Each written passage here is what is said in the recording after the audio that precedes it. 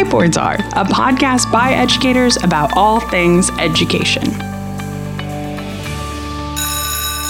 So today we're actually at friend of the podcast, Billiards in Springfield's establishment recording. And it's kind of a fun activity. We got their staff to ask a group of teachers some questions, and they recorded those questions for us. A friend of the podcast, Matthew Holdaway, is going to be moderating those questions for us and delivering us the information. And then this will be a little bit of a blind react, which we know everybody loves. Best concept ever. Ready, go. Yeah, first question. What kind of aid programs exist for the underprivileged and low-income students? So I guess free and reduced lunch. Well, is like public school. Public school. First of all. Right? Yeah. Like, right. Conceptually. That's one of the perks. Yes. And I mean, if we're extending that to college, I guess like the Pell Grants, FAFSA situation, you know what I mean? I don't know. What other aid programs are you aware of? Like, well, I think it depends in part on what? He's squeaking the chair. Likely story. Like real serious. Just a little. Like people need resources. They don't have money. Beep. So on top of that, though, I think it depends in part on the area that you're in. Most schools, even if they're not schools with access to a lot of resources, have some sort of outside organization that does provide ancillary support. I know at my current school, there's essentially like a booster club. You could think about it in the same capacity where students who need supplies or resources can get them through there. Oh, counseling departments a lot of times will have. Yes. Yeah, and be able to put people in connection with that. And then at our past school, there was an organization, I think, stationed in a town like north of there. Are you thinking of like the Keeley Foundation? Yes, thank you. Healing Foundation? Yes. And so like students that had needs could also get them met through there. So there's some options. Yeah. Anybody else? Well, and I do know that like Life 360 is also comes and they provide that food, but I think they also help with some of that kind of stuff too. I think. They? Yeah, I think they have some other outreach things that they do, which is through a church. Yeah. And a shout out to the local school district, Springfield Public Schools. They have a program called SPS University, and they have some community organizations that kind of host booths prior to the event really kicking off. And when I went to the very first one, I was kind of blown away how many organizations are doing that. And some of them are no questions asked. If you need it, boom. Like we've got it. You don't have to worry about income. If you're like a non-resident of the United States, like they're not checking that. They're just trying to make sure kids and families are not hungry. I was just kind of overwhelmed with like, wow, there's a lot of people doing some really, really good things. So yeah, there's a lot of resources out there for people who need them and want them. Yeah, and schools become kind of a hub to help find those resources for their students and families. What's the next question? It's actually a tie on the first question. I asked, are they difficult programs to become a part of? By the sound of it, no. So with free and reduced through the state and federal government, like there are income requirements. And for some people that's tough because maybe they're paid under the table. So they're not paying out taxes or they're not residents. And that gets weird. And some people just don't want to fill it out. Right. Like that's the hurdle. Like I don't want to fill it out. Or maybe they're not English speakers. They can't read. You know, they're not that aware sort of thing. Of the option. Yeah. So that's, I would say, one of the hurdles, but there's a lot of other community and civic organizations that can offer assistance, no or little questions asked. Yeah. I always feel like those, like at some point in the school year, there's always like an organization that's like, send us people who need things, you know, like they are looking to give those resources and provide those resources. So I can't imagine it's very difficult to really, you know, reap the benefits or like take advantage of. And I didn't mention faith-based organizations are definitely on that list. With I didn't specifically call them out, but I want to make sure that that's known. Life 360 being one of them, especially here in the buckle of the Bible Belt. Yes. Right. A lot of resources, though. But yeah, I do think there are some difficulties that are more involved with a governmental program. But like you've all said, there's plenty of non-governmental options that are very easy to get involved with. Yep. Just see what your local community has. You know. Right. Perfect. To tie in what you just said there, Sam, about that, it also asked, do you see any red tape around these programs affecting many of the students that you interact with? I think the biggest form of red tape, and I don't know that it's really overcomable in our like current system, but essentially like the student has needs, but their parent is the one that has to like perform the action to get the need met. And that's really kind of where that I think deficit comes in. So like filling out the FAFSA, for example, like if your parent doesn't do taxes, you can't fill out the FAFSA. And that seems like maybe if you're familiar with the system, a pretty like basic entry level point, but like a 14-year-old, well, I guess for the FAFSA, like a 17-year-old has no control over how their parent approaches their income taxes, for example. So I think that's part of that. Or like free and reduced lunch. Kid wants to eat lunch at school. Their parent doesn't want to fill out the form. So we have like that deficit. Yeah.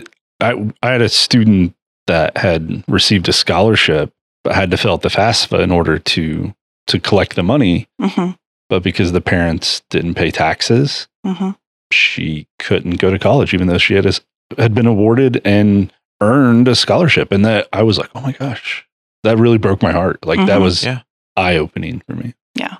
Honestly, like anything we can do to normalize accepting help like that, because sometimes I feel like there's like a shame or like pride associated with it. Oh, it's definitely. like, well, we don't need no help from no government or anything. It's like, but it's literally there to help people in need, and you're people in need. And I don't like, why would you argue against your own self-interest? Well, and I think media paints a picture of that is very negative as well. Yeah. You know, the people that are maybe on welfare taking food stamps and stuff, and they're like, oh, well, you're just stealing that money so you can spend it on cigarettes and alcohol. And and I don't think that is true. You know, I truly don't think that people are doing those things. But I smoke, I drink, it's good for the baby. Wow. But like poverty is a complex issue. I mean, I think there are a lot of reasons why people might be like, no, we're not willing to pursue this. It's just unfortunate because normally that's an adult to adult issue, and then the student is the one who's harmed in the process. Yeah. So awesome. Well, tying in with that, it also says, is there much that you can do as a teacher to help these students when you recognize their situation? No.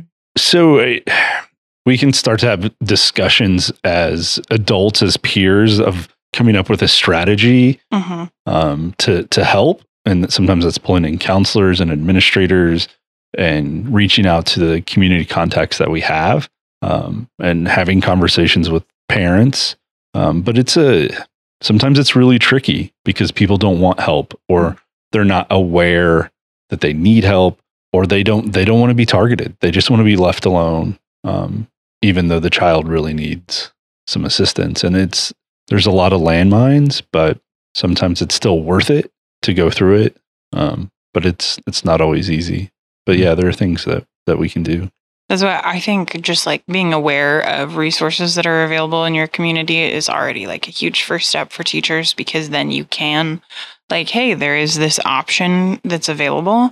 And then really like putting them in connection with the right people, or at least people who might be a little more qualified than you are to help with whatever that is. Yeah. It's really just being aware. Yeah. And there's a lot to be aware of. I remember the conversations about the first like homeless student of like, oh my gosh, this is a thing. And then that was, I think, in your class, like the first time I was made aware of like student living in their car. And then after that, how prevalent it was, like how much more aware of it I was, and better equipped to help those students and make sure that the counselor and people were able to provide assistance. Yeah. Perfect. Well, caller number 5 asked, with current events being loaded with biased sources, how do you keep students' biases from clouding the importance of fact-checked and reliable news, such as the Russian war, presidential drama, or even perhaps the validness of new scientific discoveries? This is such a good question. That is a very good question. Gosh, I think if you are teaching, let's say, a research paper or something like that, the keys within that are that you have procedures in place so that your kids are critical of the news sources that they're looking at and what lens they're looking at it with. I do a lesson on bias. Sam also does a lesson on bias and what news sources have bias, because they do. So I think it's about making them competent in understanding that information and where it comes from and how they get there. My two big things are I like to rely on facts and then logic. And so one, you have to kind of teach students what a fact is, which maybe, again, seems like that should be kind of things that people know. But frankly, I think life shows me every day that we don't. So there's that. And then also like how to recognize when people are trying to take advantage of a lack of knowledge, which I think is the biggest problem with information that we're given, is that there's a lot of agenda in that information, whether it's to persuade you or get you to buy something or whatever it is. And then being able to recognize that and then decide what you want to do with it. So that's, I try to teach the kids logical fallacies. So then when they're arguing with me, I can be like, hey, remember when we talked about this? That's happening right now. And then also just making sure that the information I bring them is factual. And then if there is like bias involved, acknowledging both sides of bias, because it could agree with me and still be biased. So. Yeah, I mean, you guys are in a much better position to reinforce those skills and concepts and everything, like in your classroom. I guess whenever I was teaching history, one of the biggest things I always emphasized to the U.S. history classes was anytime you have an opinion on something, ask yourself why 3 times. You know, like, well, why would I say that? Oh, because of this. Okay, why do you believe that? Well, because of that. And if you can answer why, like a chain of why, not 3 different whys, but like in a chain, like, why do you believe that? Why do you believe that? You can get to the core of what it is that you're actually saying, which allows for you to actually analyze, is that what I believe? Or is that just what, you know, my grandpappy told me or something, you know, whatever the case may be. I guess that's difficult for me now, because like in the band classroom, it really is like, well, that's not music, so let's get back to, and I can just like shut it down, you know, and just like divert back to what the conversation is supposed to be about, like in my, and I think that's part of it too, is like, is it relevant to your class? Is it relevant to like the subjects that you're teaching? Another large emphasis of mine in the history classroom was, I don't care what your opinion is, genuinely don't care, as long as you can support that opinion with facts. And that was why all of their assessments were always like these, you know, 2 or 3 page papers where I'd give them a pretty open-ended question that had to do with the unit that we were just talking about. They could answer it with whatever they wanted. They just had to use historical fact in the paper to support their conclusions. Because that's like, I think the biggest thing is like, I'll just believe something because, well, it was a thought that occurred to me. Why wouldn't I believe? It's like, no, think about those thoughts. Consider what the source of that thought may have been. And, you know, learn a little bit about yourself. And, well, it's critical thinking is what I'm describing right now. Right. You know? Which is a skill that we have to teach as teachers, believe it or not, is critical thinking. Yeah. I think, okay, this might get dangerous waters. But as educators, our job is to make students into critical thinkers. And sometimes once they have decided their views, it can differ from their parents. And that's when we have this conflict taking place that we see today. You know, there's this fear that teachers are indoctrinating the youth and this kind of stuff. But I think it stems from, no, I'm not indoctrinating them. I'm showing them, here are facts, and here's how we critically analyze these facts, and here's evidence, and what we do with that evidence, and how do we get to this conclusion using it. So. In my role as a math teacher, I wasn't subjected to that as much, but in leadership, it doesn't naturally like come up like, oh, we need to discuss the prevalence of bias, but it was still there in terms of, you are individuals who have influence over other people, like leaders. That's one of the things that you do, is you have influence over people and you try to create influence through relationships. But sometimes different years we would do activities where, you know, maybe we're brainstorming a service project or something with the school, and we could illustrate bias or unintentional influence just by having me or somebody else that's planted create a really bad idea. Like this is a bad idea. But because of their influence, it could become the most popular idea in the room.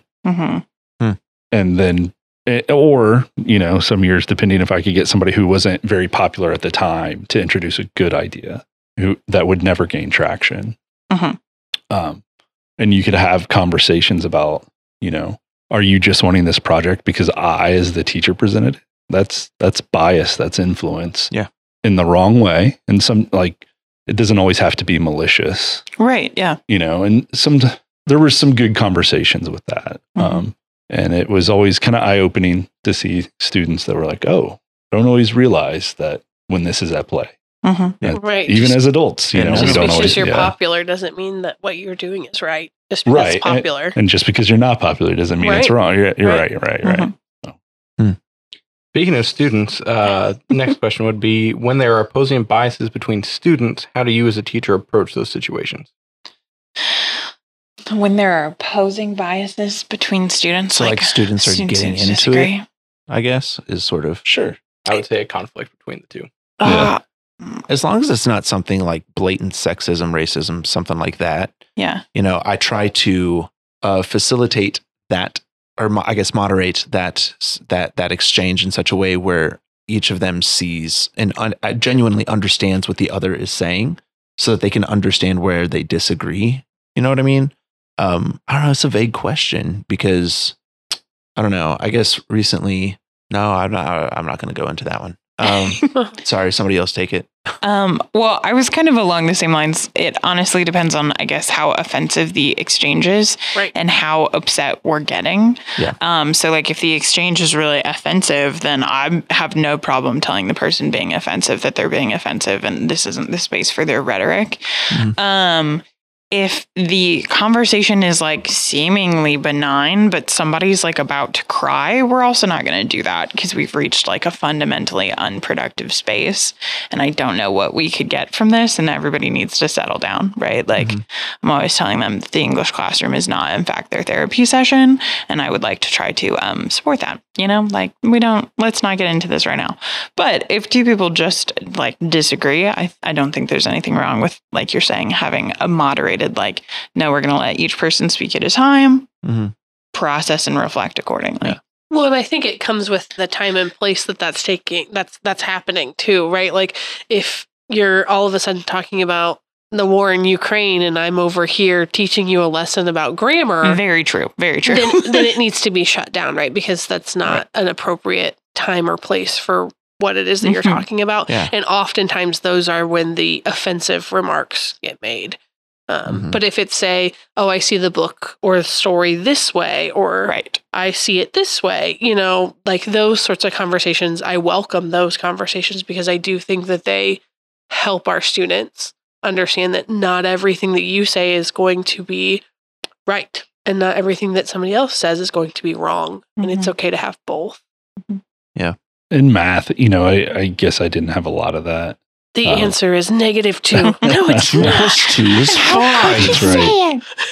In side conversation, students can disagree on things. And I think a lot of times when it gets heated is when it's things that affect their core beliefs. And if that's shattered or cracked, then it offers a lot of other issues in their core beliefs. And I get that. Teenagers can be really, really passionate. In leadership, again, we get to explore and do things under the guise of like leadership development and trying to learn different things with different perspectives. And there were sometimes activities where you were assigned an opinion, like whether we're practicing speeches or whatever. Like, here's a hot topic. I'm going to give you this opinion. You need to, whether you believe it or not, like you need to speak on it for 2 or 3 minutes.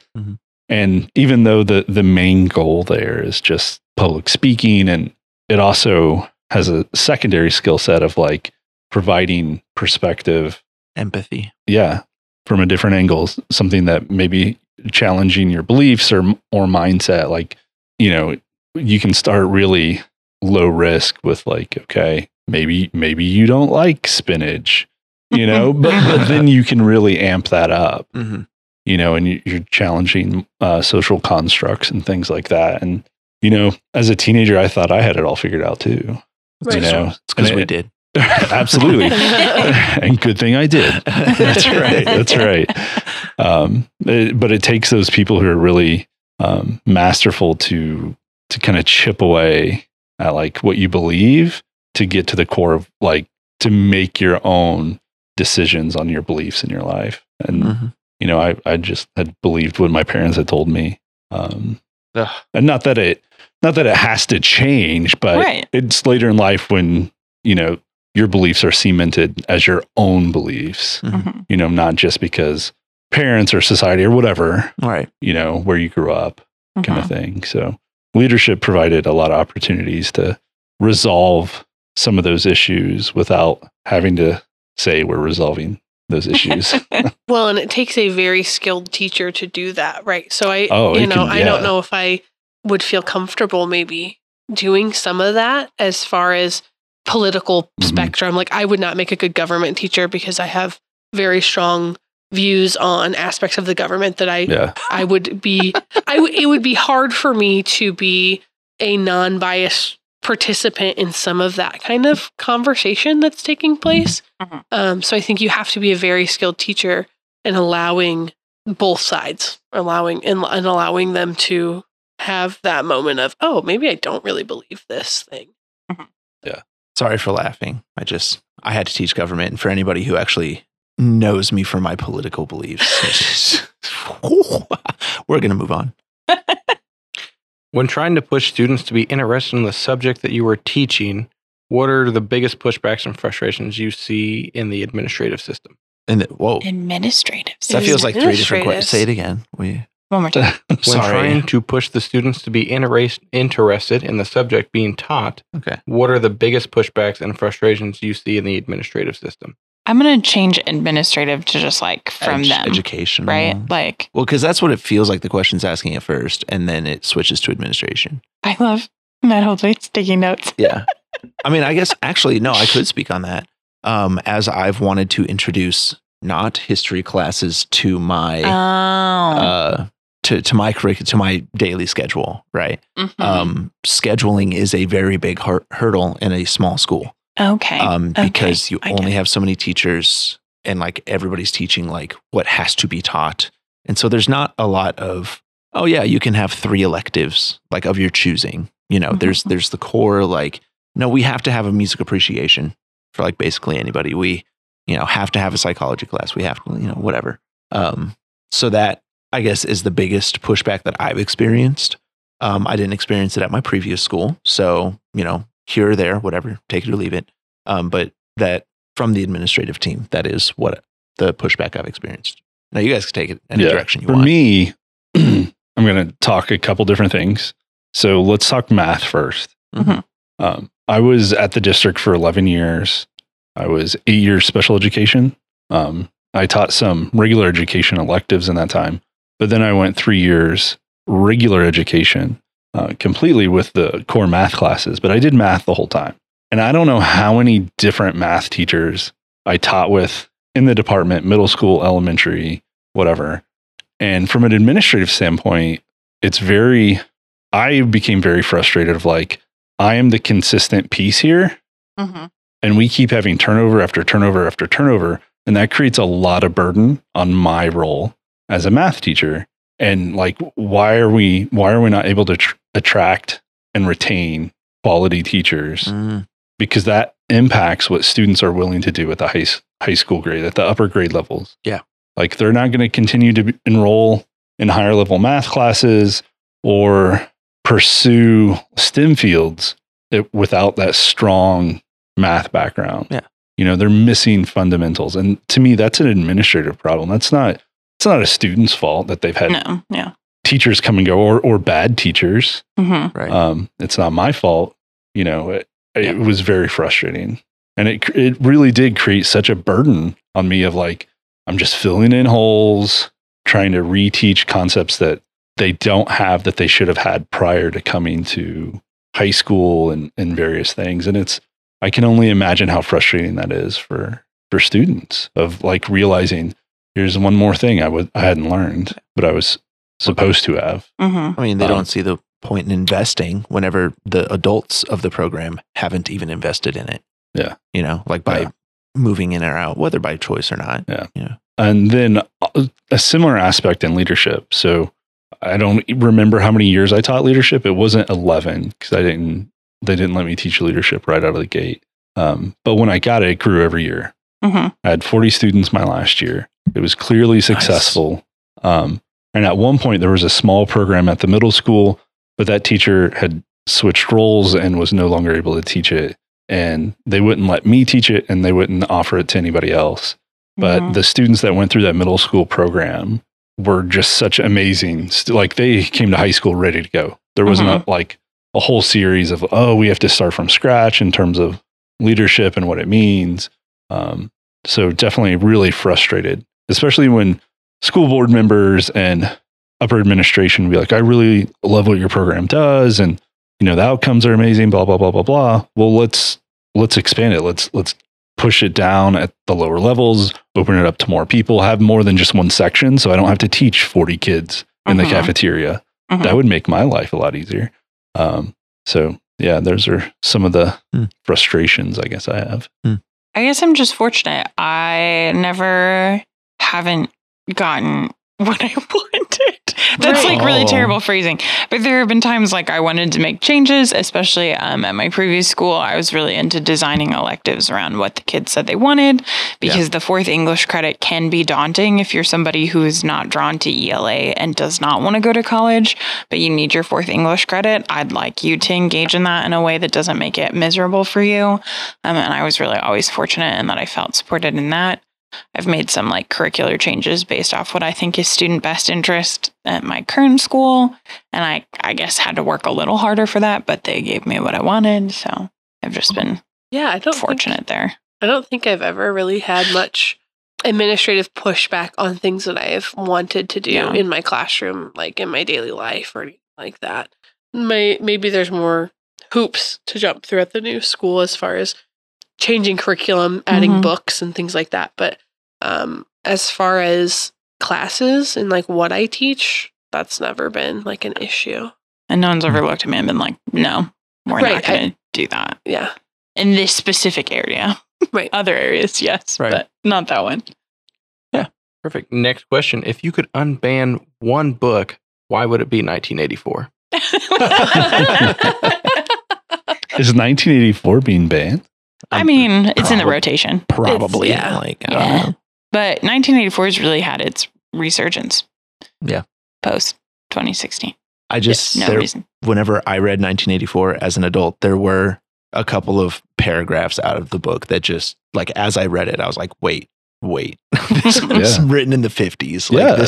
Like, this is from like a half century ago. And like, I don't know. It was eerie to me just how like on the pertinent, nose. Like poignant, even like the points that it makes are, and how you can see it today, and like not even like in a the door was red because, like, not even literary analysis. Just what I mean is like without any like deep thought. It just literally is like, that's this, that, the other, whatever that you see today. Yeah. Well, and I guess the question is kind of hard to answer in the sense that you have English teachers that are involved in this. And so for us, the mere mention of banning a book, we want to throw fire on you. So, you know, I mean, I'm not trying to like napalm anybody. Well, I mean, as far as educational materials, I'm not going to ever ban a book, especially one like that has some significance and feels important right now for what's going on in society. But it's also felt important for a really long time. I've always known, like, not that it's even subversive. Like, it's been around so long. I just thought it was a staple. Wow. What are you texting your mom? Nice callback. Good job. How intensive should I be in the, like, there's like some darker avenues of book banning, and there's, I guess, like, okay, that's so just the first half of the class, like class question, if you could unban any book, one, book banning like is upsetting, but almost like a gift. So like if you ban a book, the book sales spike right? Oh, yeah. Yeah. When a community bans a book, as long as you're not removing it from the library, Yeah. the request list at the library intensifies, right? Yeah. So like, if you want to get some information out there, like tell people they can't have it, and all of a sudden it increases, right? Everybody wants it. Yeah, because like ultimately we do live in a capitalist society, and you could like ban a book from a school, quote unquote, but I can still buy it. Like cash is king, right? So like, sorry about you. But then like also, the like tool of book banning and the way that it's like restrictive and oppressive is really upsetting. I think the biggest harms to students are like if you ban something like Toni Morrison is my personal literary queen. I love everything that she's done. She's also one of the most successful Black women to ever write a book. And so like when you ban her work, which is like in trend right now, you're just restricting like the Black woman's perspective, which is unfortunate for your students. Or like Lori Halls Anderson is a really popular like YA writer. And specifically, she writes a lot about students who have experienced like sexual assault. And that's why her work gets banned, because that content is in there. But also like kids experience that and they need that. Look, And like to figure out how to process through that when I is important. read speak in my freshman, sophomore English class or whatever, like that has stuck with me. I'm like, oh, Yeah. like, it's especially really as good. like the man, I don't know that I ever would have had that perspective of like the fear and the shame and the everything that, you know, like, sorry, I'm just trying to say that I really appreciated having those perspectives that were ulterior to my own. Yeah. And when you take it away, you just harm somebody. Like you're just restricting access to a perspective that people need. So, Well, and you can cut this out if you want, but John Green just came out on TikTok. His hometown is banning, there's the school that he is from, is banning his book Looking for Alaska actively right now. And so so he came on TikTok to be like, where I am from, literally the school that I am from that helped mold me into the writer that I am in some capacity, is banning the very book that I wrote. Right. And I'm just, I just think about how unfortunate it is for our students to miss out on those perspectives and those opportunities when anything like that gets banned. Right. It comes back to trust that your educators are picking books that should be in the library, Right. whether you agree with them or not. It goes back to bias. And like so wild, right? Because 1984 is written like in the 50s. I think Speak is from the 80s. Oh my God, is it really? Is Yeah, it that like, old? I I didn't had even no know it was idea. that I could old. be wrong. I've been wrong before, It's but 90s. I'm pretty sure it's like late 80s. Looking for Alaska's like 12. Like it's not even this new incendiary, just like, oh my gosh, we can't have this. It's stuff that's already in circulation. 1999. Oh, 99. Speak. So Sorry. a little Okay. bit. I was off. But still, Yeah. I mean, that was still 20 almost years ago. I can't math. It's But 23. yeah. Yeah. So it's been a hot minute that it's Right. been out. Yeah. It's weird. So I don't know if that's answered that question or not. Basically, I would unban a lot of books. Obviously, 1984 is fine. Like, it's Right. not that it should be banned. But the book's not. It's suffering. really, It's okay. That's its own episode. Like we really wanted to dig back into book banning and like that whole thing. Like that's a mini series. Really. And we are planning a series all about libraries and literacy and books. Yeah. So we have I guess the episode will have aired by the time you hear this. So Yeah. we have a whole series planned. Books are good. Read more books. All right. Perfect. What is your favorite way of getting students out of their shells? Icebreakers. Am I going to get in trouble? Not if you genuinely believe it. Oh, whoop. Sorry. I think getting them out of their shells, especially the first interaction that you have with a student, if I can see on their shirt if they've got a band on their shirt or an anime on their shirt, or if they've got a hat with something on it that I recognize, like a symbol, a sports team, whatever it is, and I can go, oh yeah, I really like the Chiefs too, or yeah, I watch anime, I really like this. Have you seen this show? Like even just that first, based off of their physical appearance, helps a lot to help break that ice. Just, hey, whatever it is they're wearing, hey, I really like your shoes today. Red School or whatever helps. See, I take the approach of I disarm them by being as awkward as possible. Yes. You know what I mean? Yeah. Like because they don't want to speak and they're being shy because they don't want to be seen as like, oh, I did something silly or stupid. And I'm like, well, I'm going to do something silliest and stupidest right now. Yeah, so everybody else is safe. Yeah, so that like anything that you do is not nearly as dumb as I sound right now. But it's like very intentional on purpose. Like I'm a goofball, and it disarms them and they laugh, and then like they feel like they can, talk. And that's like the first 2 days of school. Like if they're not a band kid, and I've already had them before, like those music appreciation or psychology classes, it's very much me just like being an absolute nut job in order to get them to understand that like, be you. It doesn't matter, man. Like nothing matters. The points are made up, and the rules are made up, and the points don't matter. Thank you. Sorry. I don't know that I have like a set default getting kids out of their shell strategy. The thing that most readily comes to mind is that I will just like sit by you and ask you questions until you answer one, and then I'll go away. But like, I'm not going away until you talk to me. And I also tell them that like, I understand you're not really into talking to me right now, but I can't go away until you do. So like, might as well just get to it and we can skip this phase. Well, it's something Sam does. I don't know if she realizes it, that she does this. She probably does. But whenever any single student comes into her room, she instantly goes, "Hi, so-and-so." Like very direct. I acknowledge your presence. And acknowledges them. And I think that helps a ton. Like if you can say them, their name the second they walk into your room. You are seen, you are heard, like you are a person. Right. And just say, "Hey, good morning. How are you?" Yeah. Like, I think that helps a lot. Even if they don't ever answer or feel embarrassed by that exchange, I think it helps. Right.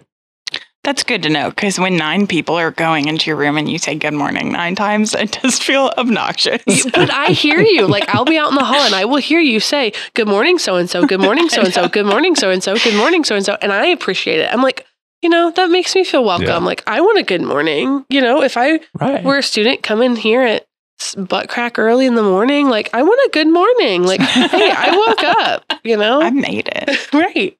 Well, thank you. For me, a couple different ways.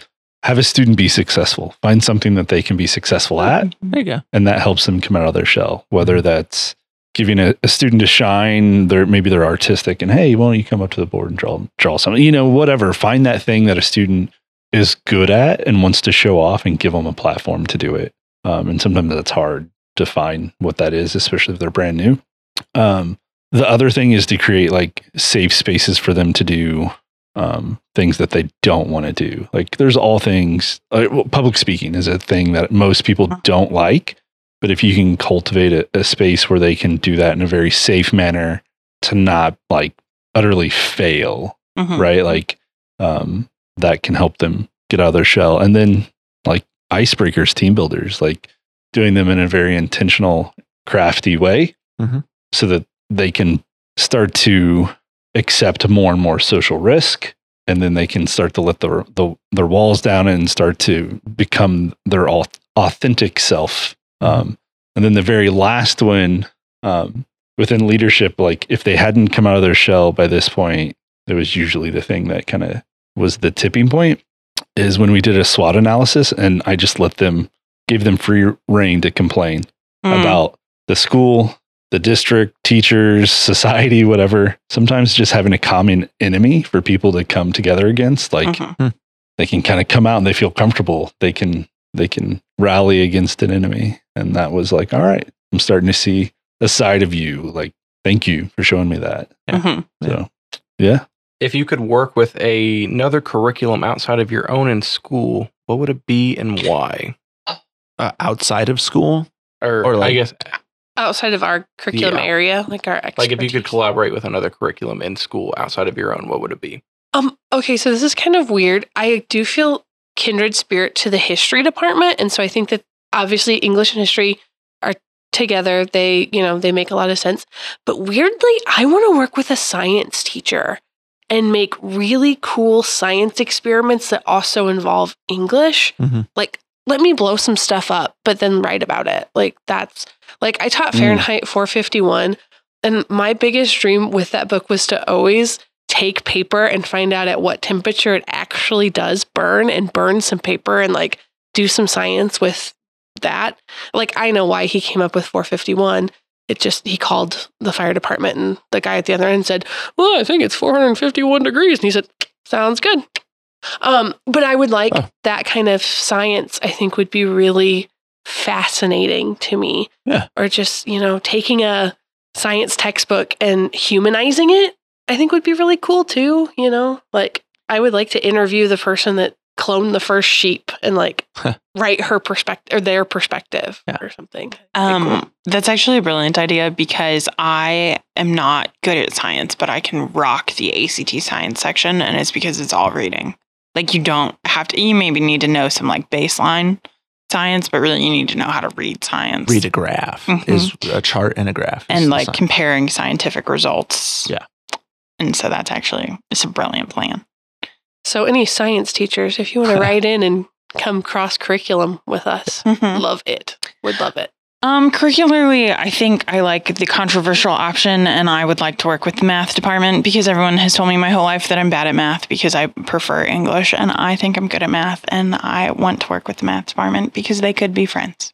Yeah, I think they could be. And beyond just, well, I used a word problem and I don't know why this is my voice today, but you're just like mocking math teachers. No, but math teachers. Well, no, but I do. Did you just push up your glasses? I think about in maths, oftentimes they're like, oh, well, the English that I'm using is Billy Bob has 47 cantaloupes. Okay, that's cool. I don't know why Billy Bob has 47 cantaloupes. He's going to the farmer's market. But there's a lot more literacy in math than I think people realize that goes beyond just a word problem.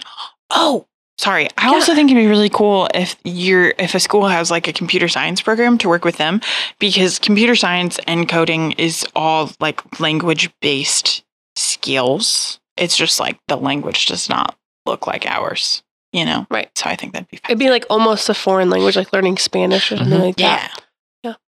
Yeah. I think for a music classroom, it'd be really easy to cross-curricularize like a physics class. I'm always talking about the physics of vibratory motion whenever I'm talking to the band and like whenever we're talking about intonation and stuff like that. But I never get to actually like, no, let's talk about like waveforms and let's talk about the difference between, a sine wave. And I don't know. I never get to dig into that. And it's one of those things that really fascinates me. And like it plays into my math brain that we mentioned before. Maybe on a previous episode, I forget when it was. But like that, I think would be very easy. As I was sitting here trying to consider like what else I would do, really, I've always viewed music as the intersection of all other subjects. And so I could cross-curricularize with any of them, honestly. And I think it'd be a good time. And I don't know. I hate to have such a like blasé answer, but the most interesting to me would be a physics class combined with music. That would be so cool. I want to take this now. Like, I'm not even a physics person, but I don't know anything about waves. Yeah, pressure waves, like resonance. Magic School Bus? Music episode is, I think, the best one. I don't know if that's a controversial opinion. But the one where they go in the spooky haunted music house? No. I don't know if I've seen remember the one when they go inside the kid that's sick. I just remember that one. Yeah. We're going to have to revisit the spooky music house because you all are missing out. Next episode. That's a great episode. Blind React. Magic School Bus. I mean, but Sam, you were a latchkey kid, so you did have just the Magic School Bus at home. My parents were poor, ergo I had to watch the Magic School Bus and the old church. Hey, worse things have happened. That's true. Jacob, who do you want to work with? Everyone. Like, I'm such a collaborative person. I want to work with everybody. Yeah. Like what Eric said, like whether it's math and like trying to find the connection to whatever subject. If you're a good teacher, I want to work with you. It's that simple. Right. If it's leadership, I want to work with you. If it's mixed media, I want to work with you. Like, I love to collaborate. I'm such a like, oh my gosh, you're an amazing person. Let's do something together. Like, let's play. That's what it is. Let's make a podcast together. Yes. That's really what this is, right? We're just, that would be amazing to do. Also, geometry and logic are like best friends. Yeah. Like they are Yeah. one and the same. Yeah. Logic and debate remixed with geometry class. Really? See, I wish this existed for, like, I want this to exist for me as an adult learner. Yeah. Because I know nothing about shapes and I don't know how to find the What tangent are and the they? cosine and the sine and the, I know Yeah. these are terms in geometry and that's about as far as it has ever gone for me. Mhm. And so I think if I could make that connection, like physics and music, I love music. So like making those connections would be really cool. Mhm. Logic puzzles are really fun. I can combine them with geometry. I think You that's what we can. should be doing in school in general. Don't you Whoa. think? For the Yeah. record, Instead of it being so siloed Right. and like, this is where we're going to only learn like pure math Mhm. and not applications to the real world and how it connects to the room down the hallway. What do you mean Mm. math is connected to the real world? I've never heard That's that right. before. Yeah. Yeah. You and so many other students Right. and parents. The parent. Eh, When am I ever going to use this? I don't know. I'm getting away from that. I'm not going to answer that question. All right. I actually just made up that question so I could see if it would differ from when you guys were all asked what other curriculum you could teach from like episode 3. Oh. Wow. I also Look just at you appreciate go. Manipulate your role as moderator. I just Yeah, love yeah. that, Matt. Well, here's a controversial one. Okay. Do you believe it is your responsibility as a teacher to help shape the student's moral compass? Yes. I think so. Someone has to tell you if you're being a trash person. Yeah, Someone's got to I think it's a before it's too late. co-responsibility. You know what I mean? Like obviously, like there's the parents at home, whether they mean to or not, they are instilling a moral compass in the child. But then we as teachers, as other adult authority figures in their lives, are either going to challenge or reinforce those moral compasses, which I think is important for them. Like for the whole person, for the well-rounded education, you have to have differing perspectives, differing approaches. Like there's a whole world out there, you know, and there's a lot of different ways to lead your life, and at least making them aware of that, they can then make a conscious decision about the orientation of that compass, you know. Well, and I think there's a sharp contrast between morality and religion, right? I think you know what I mean? Like your religion can play a role in your morals, and that's not my job to give you my religious perspective or anything like that. But if you're being a trash human and your parents raised you to be a trash human, I'm going to try to fix you. We're going to challenge that. Yeah, I'm going to challenge that perspective. Like if you think it's morally acceptable to lie, cheat, and steal because you learned it from your parents, there's a problem. And I'm going to call you out on that. And I think I have every right to call you out on that and should call you out on that. Someone's got to. Right. Someone has to. Otherwise, you're going to be an unstoppable monster. Is that the quote indoctrination that pundits are always going on about? This is tough. Like, I think we need to do an episode on indoctrination. And Because what that it actually is. And it's not a clear-cut answer because it's all in that definition. Right. Yeah. Because I think adjusting somebody's moral compass could be seen as indoctrination. Like calling people out on racial slurs or using inappropriate words like the R word or whatever. I mean, the list is very long. Right. Right. And trying to help students be successful in life requires us to step in and intervene. And being a parent is a difficult job. And sometimes these young people don't have anybody at home and through no fault of their own. And if we don't do it, then we set them up to fail, because if they're going to do that in a place of business, they're not going to be able to be successful.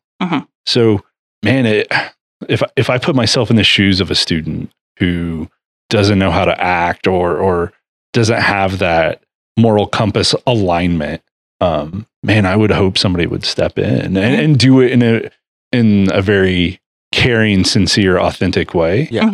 Without, because I think there's a difference between saying, hey, what you're doing is inappropriate and wrong. Here's the correct way. Like reteaching an incorrect behavior is important, without saying like, you need to have the same belief system I do.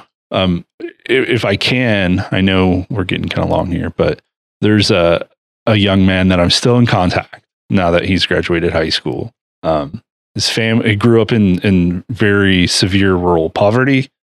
He's the only one from his family to graduate high school, and told me a story about their Christmas shopping was to go out, whatever you could steal was yours. That was your Christmas. Wow. And they're coming to me as a high schooler, that's really hard to reshape. And I think most people would say like, well, that's not right. That moral compass needs to be realigned. Mm-hmm. And this person wasn't in leadership, but as a math teacher, I still felt that's something that I should do because I had a relationship that he could trust me. And, it wasn't just me. There were other teachers involved, but he's now, in my mind, successful and doing good things. And had nobody taken that on or just said, oh, that's just the way they are or he is, like, it's kind of sad too, like to fall through the cracks. So, well, and I think like I'm not in education specifically to benefit any one individual. Education is a societal process. And like if you come in and I even struggle to call them morals, right? Because like Eric spoke about like kind of this moral compass, moral gray areas where like they might not inherently align. And in my brain, like there are some resolute morals that all people should be meeting. Like we treat people like they're people 100% of the time. And I know some people choose to not, but like it's not, I don't know. I just struggle, I guess, with some of that terminology. But like, if we're not addressing the way that you as an individual could harm society, I don't think I'm doing my full service as an educator. And if it's indoctrination, then I'm very comfortable with it because like you should not be allowed to harm other people just because that's how you've been raised to behave. Like that's just, I guess, part of my societal debt when I took on the job. Not very many years ago, we were calling this character education. Right. And it wasn't controversial. Right. Well, and society has grown from this too, right? Like using the R word, that's not socially acceptable anymore because we have grown as a society and we have said there are certain words in our language that we do not use. And, there's lots of examples of that. And I don't think that any of those words that we're talking about, I think that everybody's aware of in your mind, listener, the words we're talking about are any way political. No. They have nothing to do with politics. No. They have to do with human decency and respect. Yeah. Right. We treat people like they're people. Common courtesy. 100% of the time. Right. And one of my other cooperating teachers, I mean, we can move on after this. One of my cooperating teachers said to me one time that the act of teaching is brainwashing. And not in the like, I'm starting a cult or anything, but just the like, I need for them to trust me and to believe the information that I'm providing them so that they can use that information to be successful in life or whatever. Like that, it's a brainwashing process. Absolutely. We wouldn't call it brainwashing because it has negative connotations, but like in essence, like it is. And so I don't know that gray area with indoctrination and like, where do you draw that line? But that's getting into deep philosophy. And I'm with you. Like getting any teenager, well, I shouldn't say any, getting most teenagers to buy into learning algebra, like requires a level of quote unquote brainwashing. Do they cult want of personality to know math? No. Have you seen that meme that's out there? Yes. Yeah. Do they want to know? No, not at all. Oh, cool. All right, last one. Shout out to Billiards in Springfield, Missouri for giving us the space to do this. Shout out to the staff for putting together the question. Shout out to Jared, their executive chef, I guess. I don't know what his title is. Executive chef Bananas. Bananas Zazaz. He printed off this list of questions for us, and I think it gave us some food for thought and gave us something to talk about. And it's nice to get questions from someone who's not directly in education or surrounded by it anymore, that kind of thing. So we can sort of like not be in too much of a bubble. So appreciate them. Shout out to Billiards. If you are a person with questions for educators and is not in education or are, your call, send them in. Please let us know. We'd love to talk to you. Thanks. Bye. Hey, thanks for listening to Where the Whiteboards Are.